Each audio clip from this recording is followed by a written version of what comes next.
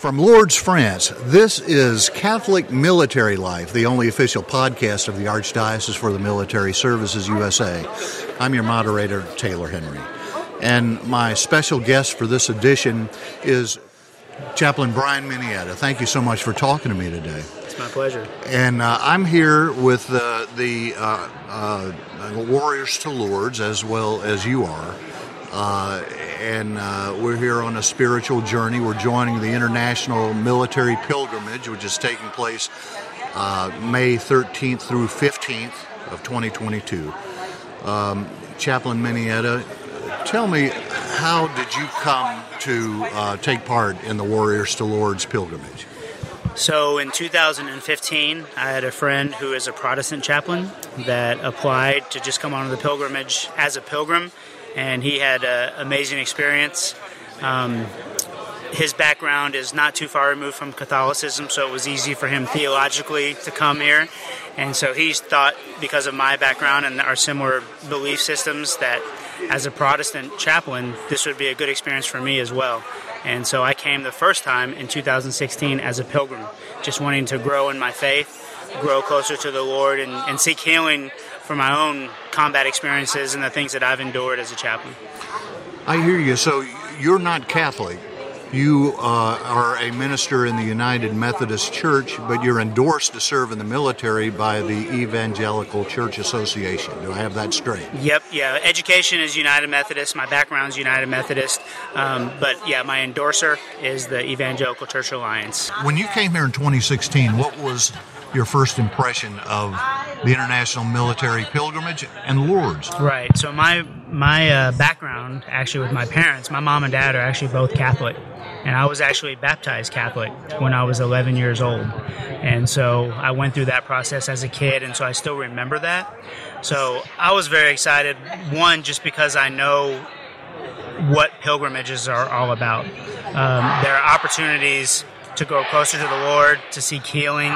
And so when I first got here, I looked at this as like a very important stage in my journey, like to grow in my own faith, to find my own healing, and then just to be surrounded by people who love the Lord and who want to seek healing as well. It was very refreshing to see the vulnerability, the authenticity, and just the openness that people had to what this pilgrimage could do in their hearts and in their lives. So you were already a chaplain when you came here in 2016. Oh, yeah. And you're back here again. It's 2022. Yep. How many times have you come to Lourdes over the years since 2016? So this is my fourth time. First time I was a pilgrim, but immediately they put me in charge of a small group. And so I was a facilitator for one of the faith and fellowship groups, which to me was actually one of the richest experiences because people were processing everything that they did during the day. And so I looked at it as an opportunity to let people open up and share how they were seeing God move in their lives during that day. And then in the evening, they would unpack all that. So it was powerful to experience. So after that experience, they invited me to come back as a trip leader and to open up the door for RDU, because that's where I was stationed at the time, at Fort Bragg. And so I went and recruited and basically brought a group from RDU the next year as a trip leader. Did it again in 2018 and then 2019. And then they keep inviting me back. And so I'm going to keep coming back because the Lord uses me in some pretty awesome ways, and I love to have the opportunity. I hear you. So for the non-military listener who doesn't know the military acronym, what is RD? Oh, RDU is a Raleigh-Durham group. Yeah, so we have an LAX group. We have a group from JFK. So we created a new group that's around the Fort Bragg area, and we just call them the RDU group because they fly out of the RDU airport. I hear you. And so I'm going to fill in a little background for our listener. The Archdiocese for the Military Services has teamed up with the Knights of Columbus to send warriors to Lourdes for the past almost, 8 years or so. And so I'm here, we're here, you and I are here with this delegation in year 2022.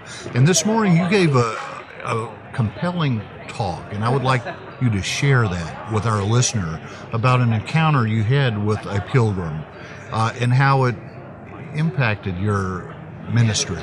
Could you share that with me? Sure, and just so everybody knows, this particular pilgrim has given us permission to talk about his experience, so not breaking any kind of confidentiality. But my first year when I came in 2016, I was a pilgrim.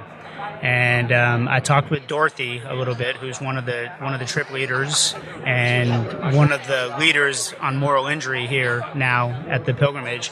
And just from our experiences and me sharing my background and multiple deployments and some of the opportunities I've had to minister to soldiers, a soldier in her group had mentioned that he was triggered by one of their faith and fellowship conversations because one of the persons had shared that thankfully the Lord had blessed him, and one of his fears was that he would somehow have to kill children or engage children in combat. Well, that triggered this particular soldier because he was not blessed with that same blessing. And so Dorothy could see that he was triggered, that he was not handling things very well, and he actually had a professional aide with him from the VA who kind of bolted. And so she asked him to go out on the balcony, and she said she was going to go get help immediately. And because of our conversation earlier, she came to me. And so here I am, a pilgrim on like my second day on the pilgrimage, and she comes to me and she says, "Hey, I need you to talk to this guy." And so for 2 hours, we met out on the balcony, and he told me his entire story. And he had not shared this story, at least as far as I know, with anybody else. He had been carrying it with him for 4 years. He had been in a very, very dark place. And this was an opportunity for us to help him unpack it a little bit and address it, which is what this pilgrimage is all about. I hear you. So what was that story? So basically, I'll give you a quick summary. He was in close combat situation. Which country? He was in Iraq, and basically they were moving around in an urban situation, building to building, and he had his brothers and sisters in combat in front of him, and he was kind of pulling the rear and, hyper-vigilant, 360, making sure that there was no threats, and out of the corner of his eye, he saw what he perceived to be a combatant with a rifle. And it clearly was somebody with a rifle, which is immediate threat.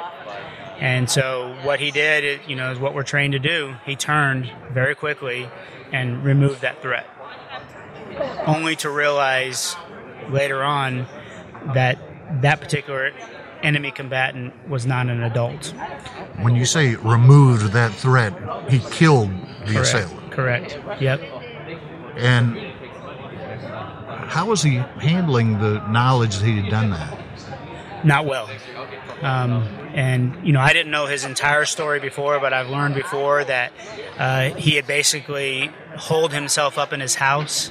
He had put aluminum foil on all the windows, so he was literally in darkness, physically, emotionally, and definitely spiritually.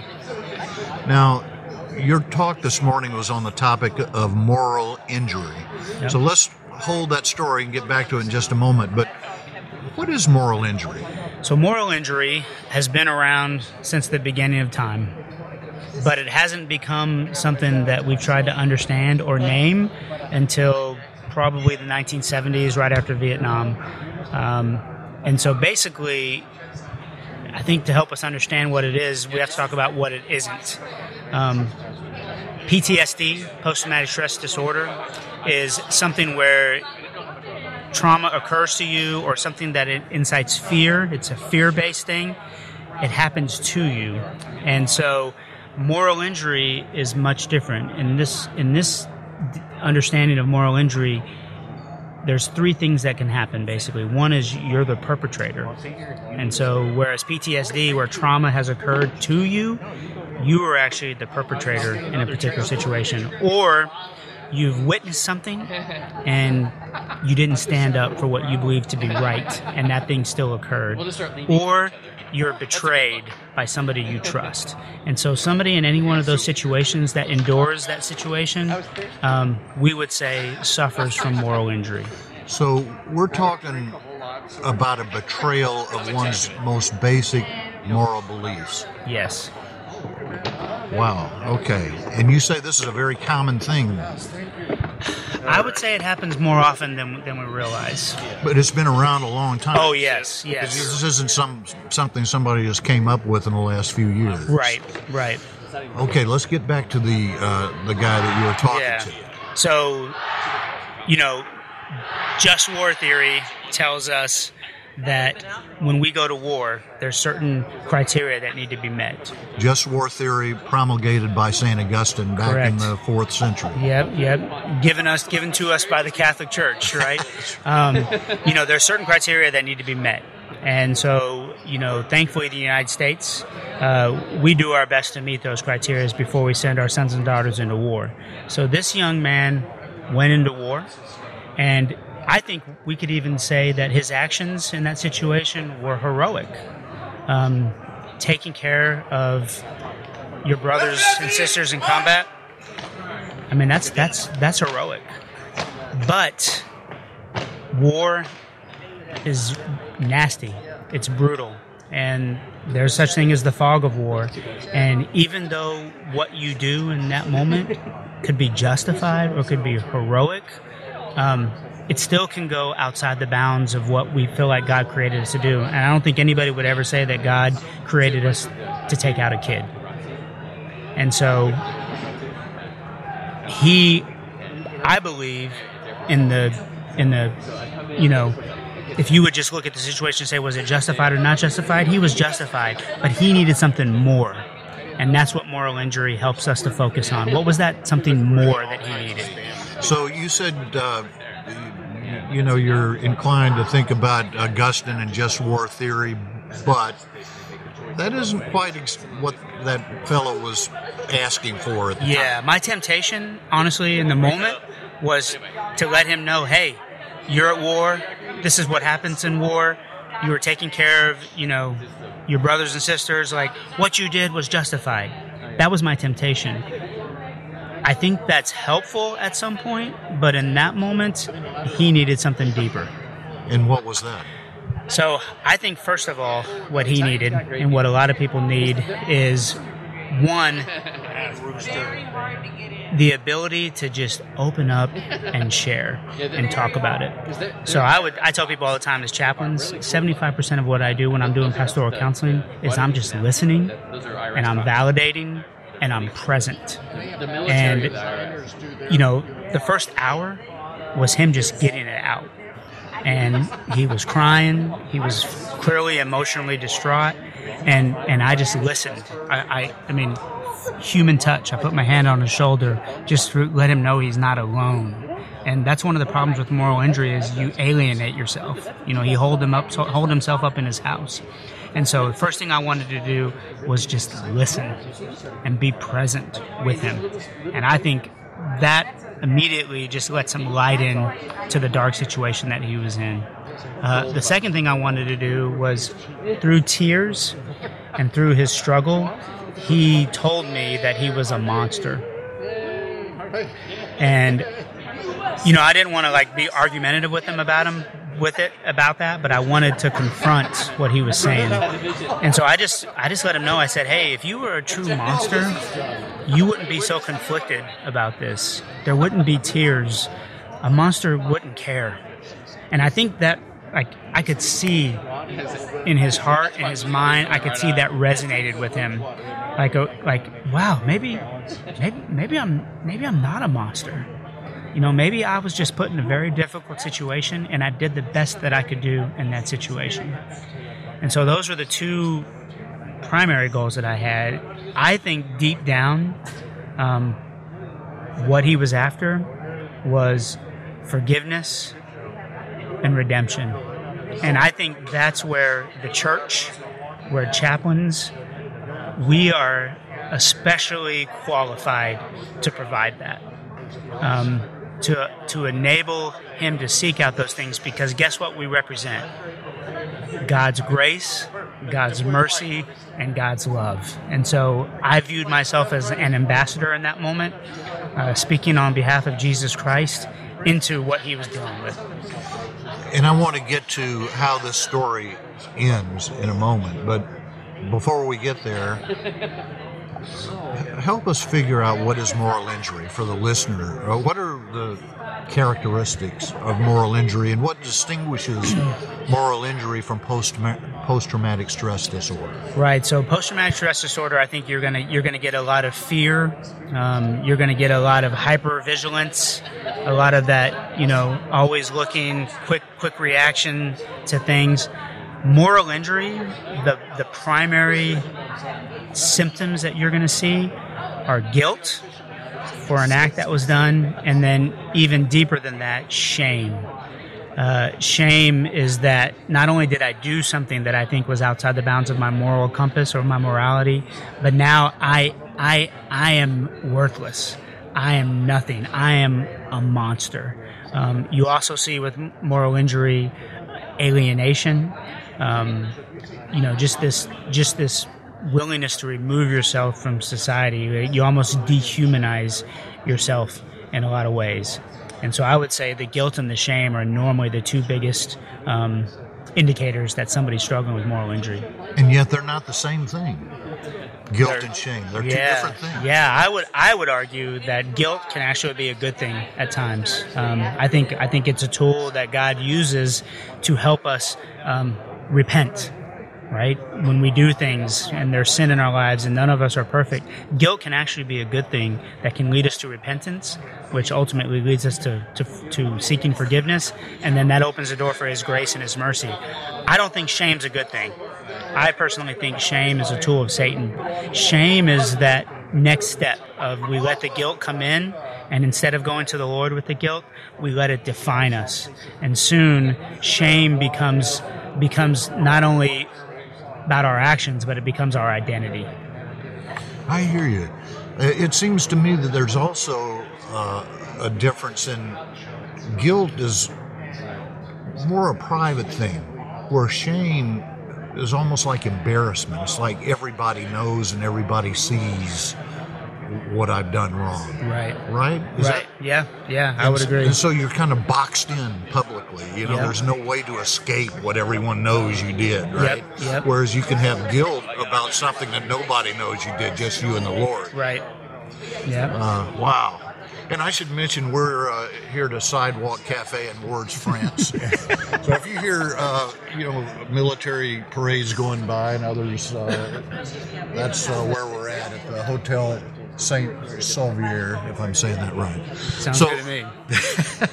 So anyhow, let's get back to the former. I suppose this fellow who you met here and who had killed the kid. Did he tell you how old the kid was? I don't know if he even knew. He just knew it was a kid. Right. Yeah. Back in 2016, and you had this conversation with him, and he began to understand that he wasn't a monster. That what he did was an heroic action, and yet he had this sense of betraying his most basic moral value: thou shalt not murder. Yes. Okay, so what happened after that, or during and after that conversation? Yeah, I would say that he had buried this stuff so deep. Of course we know we can try to bury it, but it still has a way of impacting us psychologically, physically, emotionally, and spiritually. He had buried it so deep that he just wasn't talking about it, wasn't bringing it up, and this was the first opportunity for him to let it go. And I could physically see the weight just lifting off of his soul as he was sharing, as he was talking. The darkness just in his countenance was being lifted. It was almost like light was shining through, and little glimpses of hope were starting to come in as we were talking. And you mentioned in your presentation this morning that the tears had started to flow even before this conversation. Yeah. Right when we started talking, probably the first 5 minutes, there weren't even any words. I was just present, watching him grieve, and he was letting go of that grief. So, what is it about Lourdes, do you think, that helps people unpack the baggage that they come here with, the burden that they come here with? I think I think first of all, that's the power of pilgrimage. There's an intentionality when you come. You know you got stuff. We all know we've got stuff. We've got things that we need to deal with. And so I think Lourdes is this beautiful place that it's almost like an invitation. Come here. Come here and open up your heart and let go of this stuff with a promise that not only are you going to let go of this stuff, but I'm going to fill it with something even more wonderful, something even better, something beautiful. And I think Lourdes, that's the power of this place. That's the miracle of this place. The whole story of Saint Bernadette and the Blessed Mother appearing to her. Mm-hmm. And now pilgrims come here from all over the world. They can come and they can drink and wash in the spring waters that she discovered when she had that apparition. And the pilgrimage, people can come and lay their baggage at the foot of the cross. Yep. And it's a deep, personal, spiritual experience. This is the real thing. You don't make this stuff up, you know. Yep. So for our listener out there who may have experienced the same kind of thing that this fella did, and because look at the people who fight our wars have encountered all kinds of horrible situations. They've been involved in situations that they have deep remorse and regret over. Yep. What do you tell that listener? Well, I would say what's powerful not only about Lourdes but about this particular Knights of Columbus Warriors to Lourdes pilgrimage is this is a select group of people that have some sort of connection to the military. We have veterans, we have active duties, service personnel, and we all come with wounds. And I think not only the pilgrimage, but the fact that we all come and we're united in the fact that we've got wounds, you know, whether it's spiritual, emotional, psychological, or physical, we all come here wounded with this mission to unite and come to this place and find healing. And what I love is this particular pilgrimage that the Knights of Columbus runs is we have these small groups where people are opening up and they're sharing. It's almost like the perfect formula to open up. You've got Mass, you've got your small groups, you've got this ritual bath that you're going to do, you've got the Stations of the Cross, and it's like the Lord is saying, you know what? I'm going to do all these different things to spark in you a reception of my spirit. And so it's just a beautiful thing. I mean, it's a holy, sacred thing. So what do you know about how this, I guess it was a soldier, he was an army, this soldier, what happened in his life after this experience? So I was, you know, in a different group when I came, and so he was in another group, as we mentioned about the airports, how each person's in a group. So Dorothy is the one that continued to give me the follow-up after the pilgrimage. So that next morning, she said, "Hey, how are you doing?" And he was like, "I'm doing great." I don't think that guy has said I'm doing great in a long, long time. And so once again, I feel like it was the formula of he heard a priest share a message, he attended a Mass, and then he had this one-on-one encounter with me. I think all those things combined led to this moment where he said, I'm doing great. And to me, we get one person making that kind of a breakthrough, the whole pilgrimage is justified. In your life as a chaplain, that has to be one of the most rewarding things. Yes. To be able to bring someone out of that darkness to find the light. Yes. What is that like for you? It's very rewarding. I have kind of a mission statement. And it's basically to be a fierce advocate for soldiers and families in the name of Jesus Christ. And of course, advocate is a term in the Gospel of John. It talks about the Holy Spirit, right? The Paraclete. Yeah, the Greek word is paraclete, which can be translated as advocate. And so I feel like I'm God's advocate, and I'm here for Him to use me. And trust me, man, I'm broken and flawed and jacked up. And so when He uses me like that, I don't know if there's a greater joy. Like I was called in the ministry when I was 17 for a time such as this, I believe, and God thankfully continues to choose to use me for those kinds of opportunities, and I was honored.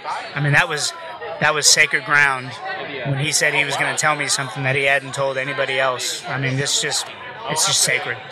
Was he still in the service, or was he got out of the service at that point? So at that point, I think he was out. So he had already gone through the process with you know, the psychological treatment that he was enduring and all that kind of stuff, and probably medically retired. I don't know all those details. Chaplain Brian Minietta. Yep. Of the United States Army, Major in the United States Army. We've been talking about moral injury here at Lourdes during the Warriors to Lourdes pilgrimage, which occurs at the same time as the International Military Pilgrimage, and there will be thousands of military personnel and veterans convening on Lourdes here in the next several days. Thank you so much for talking to me. And moral injury is a compelling topic that, as you mentioned, has been with us a long time, only relatively recently acknowledged. But we're going to be hearing a lot more about it in the times to come. Yep. I guess one last thing I can ask you before we go. Someone who identifies with the symptoms that you talked about, the senses that they either betrayed their most deeply held moral beliefs or were, for lack of a better word, the victim of a betrayal of their deepest held moral beliefs. What should they do? How can they find liberation from this cross they bear? I think the first thing is there needs to be an acknowledgement or an awareness of that. And so that requires them to stop and delve into their experience and unpack it a little bit. So I think guilt or shame, talk to somebody about it that you trust. Because a lot of times it's hard for us to do that on our own, but a good open-ended question from somebody who loves us and trusts us can inspire some of that soul-searching that needs to happen. So one, acknowledge it. And then two, talk about it. I think we have a tendency in our culture, especially in the military, especially with men, right? I'm going to just man up and I'm going to bury it. But all too often we know that other things are utilized to bury things, whether it's alcohol or drugs or whatever. You can't bury it. You got to bring it up and you got to talk about it. And then when you talk about it with somebody who you know, who you trust, somebody who loves you and somebody that's for you. And, you know, I think this is something that is in the spiritual lane. And so, you know, especially if you're a person of faith, talk to your priest, your pastor, your chaplain, because ultimately this is something that the Lord can heal. When it comes to grief, when it comes to shame, this is where mercy, grace, love, these things need to be spoken into that person's life. And no one can do that better than a spiritual leader. Chaplain Major Brian Minietta of the United States Army, thank you so much for talking to me. Thanks for the opportunity. I appreciate it.